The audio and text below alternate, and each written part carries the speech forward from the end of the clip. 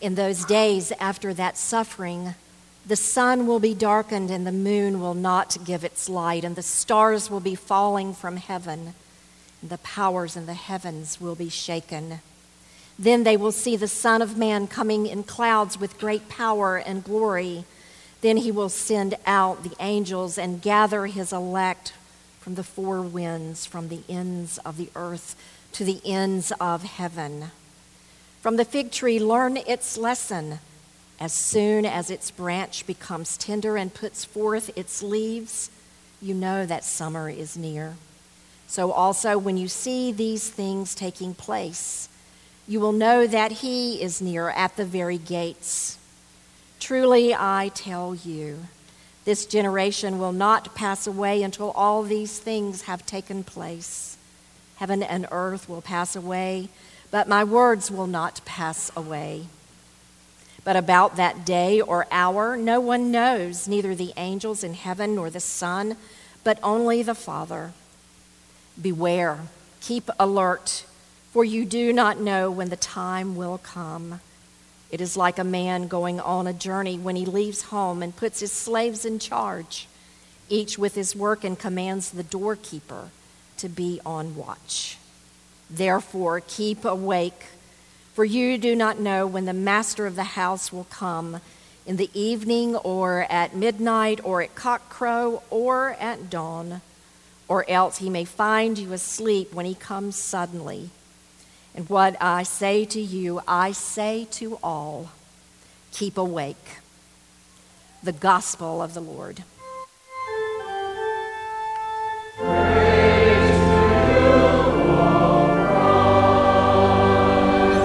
You may be seated.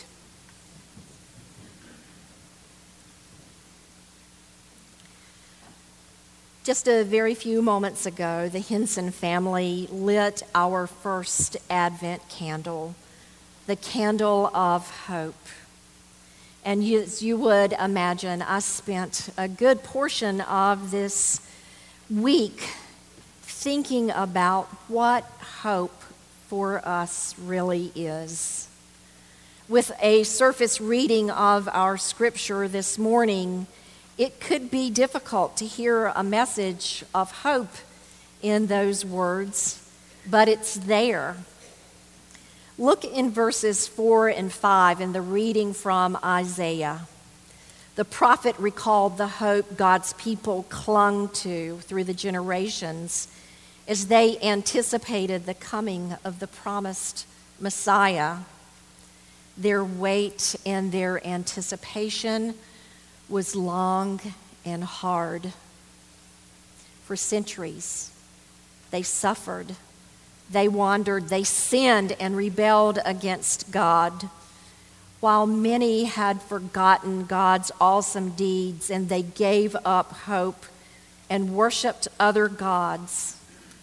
There were those who continued to cling to hope that was deeply rooted in their certainty of a relationship with God and their memories of God's faithfulness to God's people.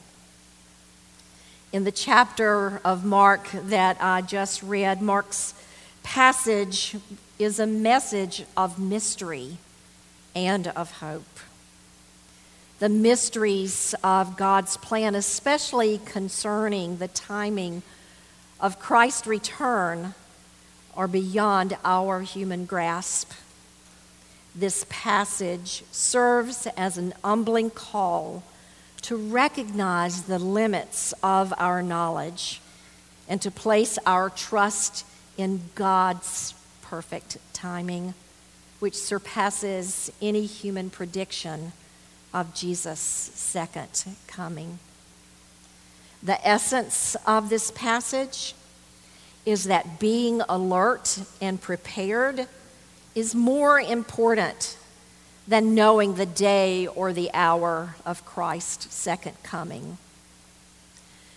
To further guide my thinking on the topic of hope, I went back to a couple of my favorite and trusted authors who have written quite a bit on the Christian virtue of hope. In his book, Bread for the Journey, Henry Nouwen reminded me that oftentimes people confuse hope with optimism. He went on to describe that. Optimism and hope, he says, are radically different attitudes.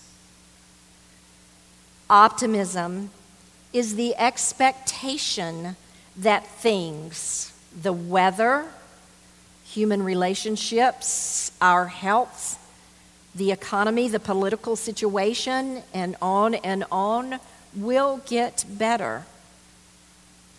Yet, on the other hand, hope is trust that God will fulfill God's promises to us in a way that leads to true freedom.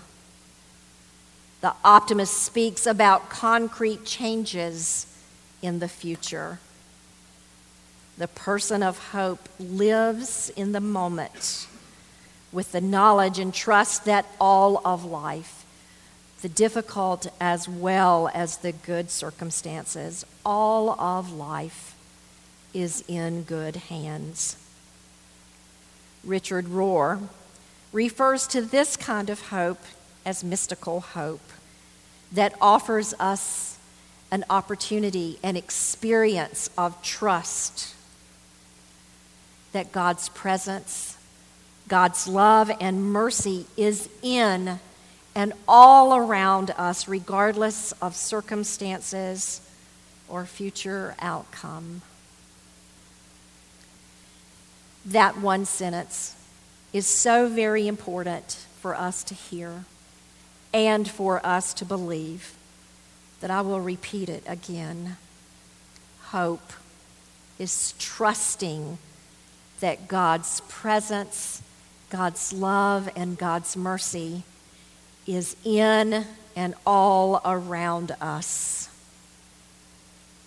The good news is that while we wait for Jesus' second coming, God is with us here and now. Jesus' presence on earth was not just 2,000 years ago, and Jesus' presence will be with us again someday in the future. But God in Christ is in us and with us and teaches us how we are to live as we wait. Mark's words are more than just a reminder of our inability to know the fullness of Jesus' return. It is more of a call to live with purpose and with hope and to share in God's redemptive plan for humanity. We are invited into a deeper relationship with God where trust in God's presence and grace fills the gaps in our faith that can be caused by worry or anxiety or busyness.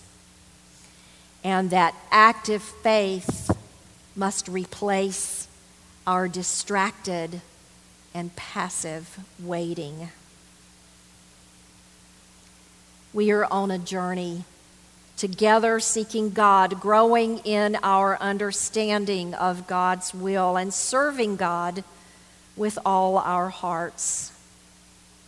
And in doing so, we align ourselves not just with God's timing, but also with God's heart, learning to see our lives and the world through Jesus' eyes. In this season of waiting and preparation, and on this first Sunday of Advent, where we focus on the virtue of hope, we get to look back as we make preparations to celebrate Jesus' birth that was so long ago. We get to look forward with confident expectation that Jesus will come again. And we are encouraged to look out into the world, believing that Jesus is among us, meeting us where we are, shining his light on us and filling us with his presence so that we can have hope that is found only in him, and we can share our hope because of him. So in this Advent season, look for evidence of God at work in your life. Look for evidence of God at work in the world. Spend some time thinking about how living in the present with the knowledge of God's constant presence in us and with us might change your perspective to a more hopeful and grateful way of life. And on this first Sunday of Advent, I offer a prayer to each of you. May the God of hope fill you with all joy and peace in believing, so that you may abound in hope by the power of the Holy Spirit. Amen.